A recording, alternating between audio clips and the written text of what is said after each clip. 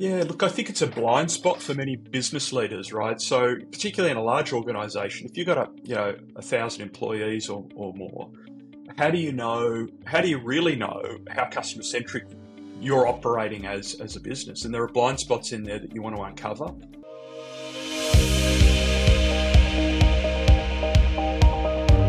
Hey, welcome to another episode of the Growth and Scaling Podcast. Today, we are so pleased to have with us a doctor. That's right, Dr. Chris Brown is here with us today. Will you please tell us who you are and what you do? Hey, Todd, it's great to be here. Thanks so much. So, my background essentially has been as a management consultant. So I've been working with senior leadership teams for many years, helping them shape their organizational culture. So that's kind of been the focus of the work that we do at Market Culture. And yeah, I'm excited to be here. So thanks. Now, I love guys like you because you see a lot of things that most business people don't see, which is from the outside looking in, what's not aligning your teams. So tell us some things that you see. I mean, who's your ideal client? What kind of companies do you work with? Is there an industry you work with, or give us an idea of your avatar? Yeah, so I mean, we've been working with a range of industries across the globe. Our largest client's been Vodafone globally, so telecommunications firm, as well as companies that are insurance based that typically aren't very good at customer centricity, right? So they're known to be not so customer centric, and we try to help them change that. That's awesome. Yeah, that is a problem with certain industries, isn't it? I think we've all had those experiences. So what do? I mean, you go in and you do what with them? These companies, what are the big pain points you're solving?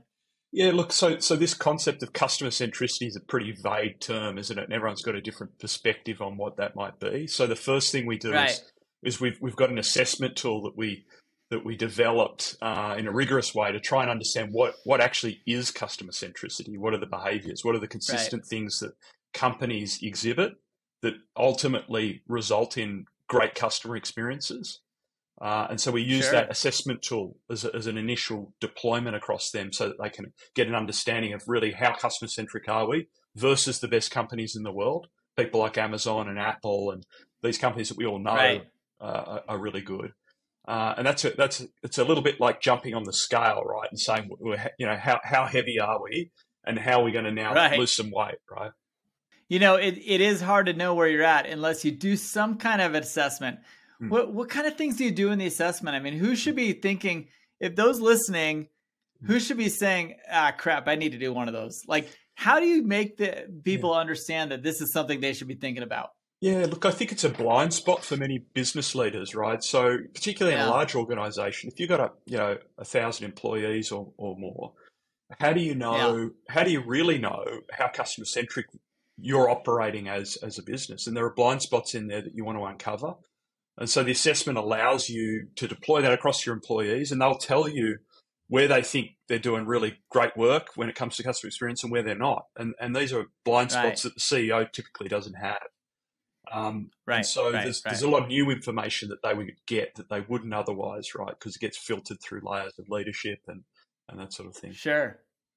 So assessment, and then what? What do you do to help them? Yeah, so the next piece of that then is, first part's discovery. So, where are we right now? And then it's a matter of, fundamentally it's a leadership challenge, right? So leaders that want customer-centric organizations need to sort of role model customer centricity. So they really need to be the ones that are out talking to customers. They need to demonstrate to others in the organization how important customers are to the business. And if they're not doing that, then, we need to help them sort of develop some of those skills, because sometimes, it's just a bit of a skill set and overcome some of their own inhibitors to maybe doing that. Maybe they've got a finance background or a technical background and they're not suited to maybe going out and doing that. The people person. Yeah, that's right. So help them develop some of those things, because certainly all people can develop some of these skills over time. So, it's about role modeling, leadership, and also ensuring that the mechanisms are in place in the business so that people are rewarded for customer centricity. So they're the people that you hold up in the business. I love it. No, that's fascinating because it truly is one of those things that a lot of people don't think about And a lot of, I've had a few people on this show who are CX experience masters who come in and say, look, really, your customer service should be like your largest profit center of the business, right? Yeah. Or a big revenue center. Yeah. How do you help them develop those kind of awarenesses to their customer centricity? Yeah, look, I think what happens is over time, as these businesses scale, and we're talking about scaling today, one of the challenges is, that people become internally focused, right? They become more focused on tasks, processes, things like that. And what we want them to do is start to think like a customer again. So let's get them exposed to customers. What's it like to actually deal with your organization? How does it feel to be a customer? Try and put themselves in the customer's shoes again. And so some customer mindset activity, we'd call that. And the best thing to do is, we've all had customer experiences. Just think about one that you really hated. What happened? Try and diagnose why was that an experience you hated? What was it about that? And now think about your own business. Are we doing that to our customers too? Right. So let's Totally. not do that. Let's not do that. Yeah. What does that look like? I mean, is it very often that they see that, holy crap, I wouldn't want to buy for myself, or is it generally a mixed bag? Yeah, look, it's a mix. It's a mix. I mean, most companies, they're not trying to create bad customer experiences, right? But these things happen, and so I think it's lifting the veil a little bit and giving them some new perspective and so on. It's not always easy to gain that, right? You need some external input to be able to gain that, and you need to step 100%. Away from the business to kind of reflect on what are we doing. And if you if you're just operating at 100 miles an hour, then you don't see it. So there's a little bit involved there. 100%. No, it totally makes sense. Totally makes sense. So now we know what your business does, and we know who you like to help. Tell us a little bit about your business. I mean, how does Market Culture operate? Are you international? Have you, tell us about the growth journey. I mean, where have you come, and where did you start, and where did you come from on your own? Yeah, so we started our offices in California back in 2004. So you can probably tell, I've got the Australian accent. I'm from Sydney originally, but we started in San Francisco. And originally we were just a management consulting firm, so we're taking on single clients at a time or two clients at a time, and they're pretty involved engagements. And over time, one of the things that we did to scale was we actually made a lot of our tools and methodologies available to consulting partners. So, interesting. So we accredit. We've got more than 120 partners around the world now that actually can use some of our assessment tools to help their clients and help their clients actually improve their customer centricity. So that's been a sort of primary way that we've scaled, is through accreditation in our tools. And then the second way that we've been working on the last year or so is then taking the tools a step further to where they're becoming more self-service, almost like a software as a service. So that our partners can use those with their clients, and our clients some of our direct clients can come and use those themselves also. So we're building more of that. So 120 partners that you've got signed up as accredited partners so far. And where do you see this going? I mean, how many partners do you want to take on? Is it something that as you get accredited with your tools, are they then applying the principles, or are you then doing any part of that on the backside? Yeah, so our role then is just on the assessment piece. So we just help on that, and that's where we're investing our technology. The partners, in terms of the partners we've got, it's like any sort of group of partners. It's the 80-20 rule, right? Where we've got sort of 20% of those partners that are super active and they're really engaged and doing a lot of things. And some of those might do one or two a year. I think that there's a lot more scale opportunity for us in terms of the use of the tool. And that's what we're really focused on the next sort of 12 months or so. Running a business, honestly, can leave a lot of founders and operators feeling lonely and isolated. If you have ever felt that way, trust me, I know what it feels like. And there is something you can do about it. You've heard a lot of our guests talk about the fact that being lonely and isolated is one of their biggest challenges in trying to run and scale their business. CaptainsCouncil.com. Go to captainscouncil.com right now and see what we're doing to resolve this problem. We want you to be a strong operator who has solutions and has a way to get around the challenges you're currently facing. What most founders don't understand is that you're not alone. The challenges that you're facing, likely somebody else has already overcome, and they can give you the feedback you need to overcome them. Who better than your peers, other founders, other operators who are joining with you in a small group setting, a global community setting, as well as at our in-person events to guide you through these challenges that you're facing right now. Don't give up, keep on pushing, but do it with some good advice from your peers. Go check it out at captainscouncil.com and let me know what you think about the offering. We can't wait to see you there. That's awesome. So really, it's been a nice journey of building IP that works, accrediting people that can utilize that IP and help them grow their own consulting firms. And in return, you're gaining traction as an IP-based product. That's right. Yeah, exactly right, Tom. Yeah. Very cool. Yeah. Very cool. Is there a book? There is a book. Thanks for mentioning that. I forgot that. So in 2014, we actually released a book, which we call the Customer Culture Imperative. And that's really Love it. A book that describes how companies actually change their cultures. How do they actually do it? How do they use the tools that we've developed to do that? Love it. So we've got a lot of really good case studies in there of companies that have been able to do this. And it's not, I'm not going to lie, it's not easy, right? There's work involved and there's leadership involved. It's effort. Not easy. Yeah. But it's no, doable. I've got a brother-in-law that's a culture consultant, and I know that it's. I'm very familiar with what you're trying to do. Yep. It is not easy, especially helping companies understand why they need this. Yep. So, how do you do that? What is kind of the what is the demand funnel look like where people are like, "Oh crap, our culture sucks." I mean, what are some trends that people see? You know what I mean? Yeah. I mean, look, I think there's a few things. We've got two types of clients. We've got clients that have recognized that actually, we were actually getting a lot of negative feedback from customers. Right. And actually probably we should do something about that. So, some companies will say, well, we don't do anything about it. And maybe they're in a market where they can get away with it, right?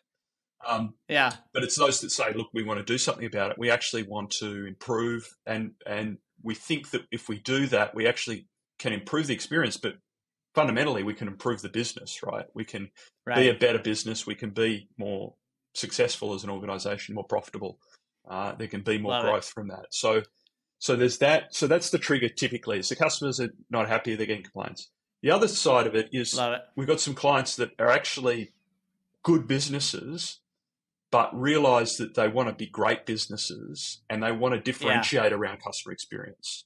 So they really want to be seen as the market leader in customer experience.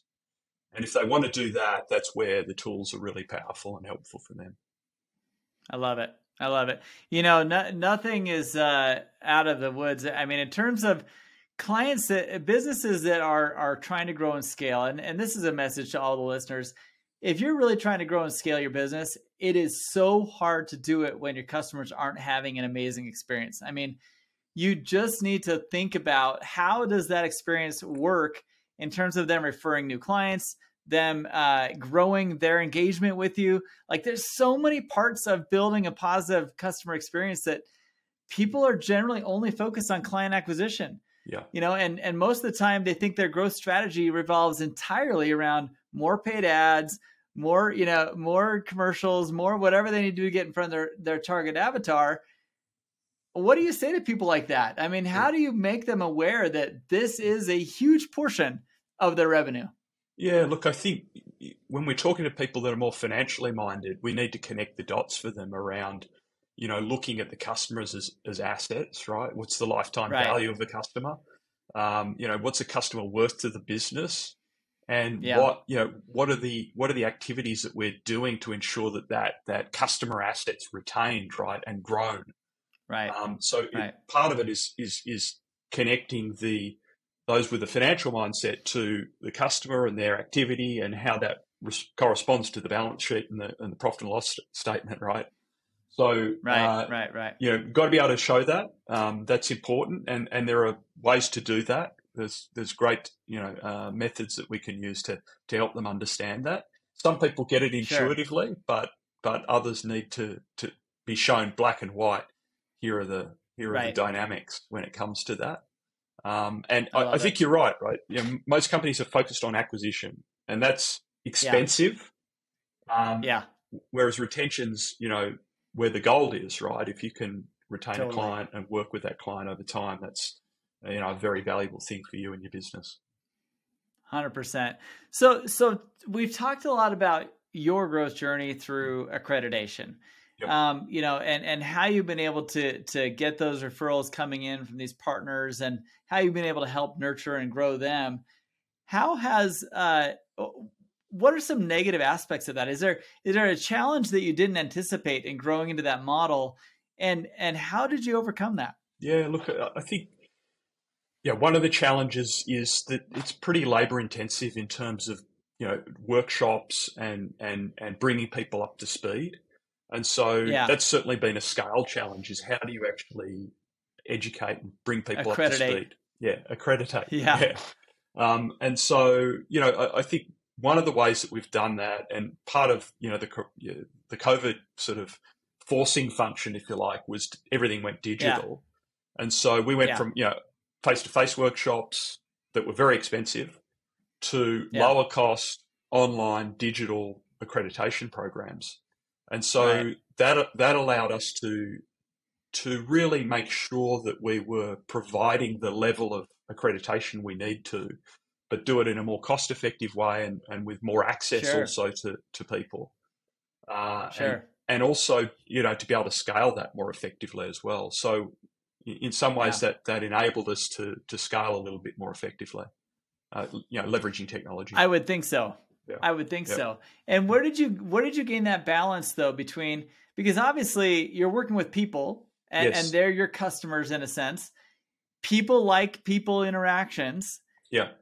Do you balance that now that COVID is over? How do you kind of blend the two models of virtual training versus doing these in-person meetups and accreditation programs? Yeah, it's a tough one to really figure out. I think there's definitely, a strong need for people to come back together in person. We've seen a lot more demand for that now. Certainly here, I'm down in Sydney at the moment, but certainly in the US as well, we've seen that. Right. And so, it's a tricky balance because that is, we've become used to being able to scale with technology and it's a lower cost option. But I think you've got to provide both options, right, for people and let them choose what's the right thing for them. Very cool. I love it. Now, this has been fascinating. I think that you bring such an interesting element to a growth journey for clients, because your whole objective is to help people grow and scale through client satisfaction and building within that. And at the same time, you're trying to develop your own growth and scaling program. How hard has it been for you to kind of apply your IP to your business model? Yeah, so I think that's a great question. I think that the real challenge for us has been generating more and more awareness for what we do. I think you kind of hit on that earlier, right? The need's not a recognized need necessarily. Like everyone goes, that's obvious. We need to be customer centric. Right. And so, part of our challenge is communicating the need and the fact that there is value in taking the time to do this. And so that's been a big challenge because we've had to create awareness in the market for kind of like an unmet need, right? Or an unrecognized one. Unrecognized, It's like, do we take our leadership team to Mexico this year, or do we work on customer centricity? Yes, no, exactly right. So I think that's been the biggest challenge for us, is how do we overcome that? And that's through, the way that we overcome it is just through having conversations like this, but having, awesome. Writing, publishing, doing those things, trying to get the word out there around what we do and how it can add value and help people. I love it. Well, what have you found in terms of, as you've kind of built and grown this business, and I mean, you've been doing this obviously for almost 20 years now. How has that journey, are there people that you've met, either clients or just people in your network who have kind of become mentors and leaders to you that kind of kept you focused on the end goal? Yeah, look, I've been fortunate. I mean, I think that I've had a lot of great help over the years from people in different industries, in different, completely different worlds, and I think that helps it helps your own learning around different ways of approaching the market and different ways of doing things. I think that particularly the last 6 years or so, we brought in a new partner to the business that has a sales background specifically. Awesome. I'll call him out, Sean. Yeah, and he lives and breathes this and has done in the organization he worked in. So he was one of those very rare salespeople that really does take the customer on a complete journey from, meeting their need to then making sure that they're getting value right throughout the life of the journey of that customer with the company. Right. And that's a very rare thing. But we've managed to have someone join the team that's part of that takes that approach, lives it, breathes it, really manifests it, and that helps us, keep focused as well. It keeps me energized. It keeps the rest of the team energized. So I think people. Well, that's a smart acquisition. Yeah, I'm very fortunate. Yeah. It's really great to find people like that. And as you look out and as you think about over the past 20 years, clients that you've worked with, and I think a lot of people listening to this podcast may be in the same boat, but how did they identify the need to work with someone like you? I talk a lot about on the show the need to reach out to third-party people who are standing outside their organization who can kind of look in and say, dude, that's going to hurt you. Or, hey, did you realize you could save a lot of money by doing this? Or revenue could go up here. What do you see as the biggest red flags over the last 20 years that you say, that guy, that company is definitely going to buy our services? Yeah. Look, I think that the leaders that we generally work with are open-minded leaders. So they're people that are sort of, they're looking for ways to improve all the time. So they're sort of learning oriented. So they're looking outside. Yeah. They're saying, that there's got to be another way to do this. This is working well, but there's a way to improve it even further. And there's a way to kind of navigate this. So they're so they're learning orientated. They're open. They're looking really for new ways to improve all the time. And so those types of people are the people that we work really well with. Awesome. And I'm assuming you've got on your website a list of your accredited partners who people could look for in their own geographic area? Yes. Yep. We've got that and a list of clients and different people we've worked with. We've been fortunate enough the last several months to be working with Harvard. So Harvard have invited us into some of the programs that they're running with their clients and working with them. Cool. So that's a new exciting opportunity for us. That's huge. Congratulations. Yeah. So hey, this is awesome. Honestly, this has been awesome. I love this type of conversation because I love when people like you have the skill sets, you have the IP, you have a process and a way to help companies overcome this challenge. And if you're listening to this show thinking, crap, how do I evaluate whether my clients are having a good experience or not? That is a huge, huge deal. Obviously, you can do secret buyer stuff and you can do different experiences like that, but are you really getting a full picture? And I think that your assessment is the key to helping them understand what is going on and how they can move forward. So honestly, Chris, thank you so much for being on the show today. I really appreciate you. Thank you, Todd. Thank you. I appreciate the opportunity. I hope you enjoyed that episode as much as I did. Honestly, Chris Brown, Dr. Chris Brown, he is an amazing man. I love the fact that he's been doing this for 20 years. 20 years helping people develop their market culture and helping them understand what they need to be doing better to have better customer experiences and ultimately convert those customers into more revenue.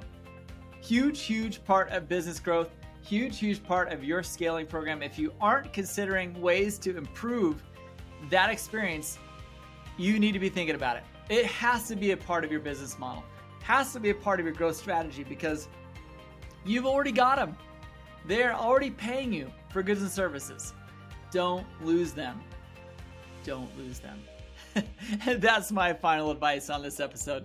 I hope you've enjoyed it. I hope you enjoy our other episodes. If you like this one, go take a look at some others. We've got fantastic guests all the time who are constantly giving us feedback and constantly giving us the advice that they did, the decisions that they made to grow and scale their business, which likely will translate to something effective for you. So enjoy the episodes and enjoy our community. We love having people join our community. We have all sorts of ways to interact with us. So figure it out in the show notes below. We have sponsorship tags all over the place. But Captain's Council, I just got to tell you, if you've ever needed a peer network, people you can bounce ideas off of, people that are founders like you or operators like you, it is a lonely place being a business operator. It is hard to validate your own ideas off of yourself because you think all of them are great. Best to have a set network of peers who can listen to you, who can give you feedback, and tell you ways they think you might be able to grow your business better, stronger, faster. That's what we all want. So check it out, captainscouncil.com. It will change your life and change the trajectory of your business. Thanks for being a part of the podcast, and we hope to see you in either place after this episode. We'll see you then.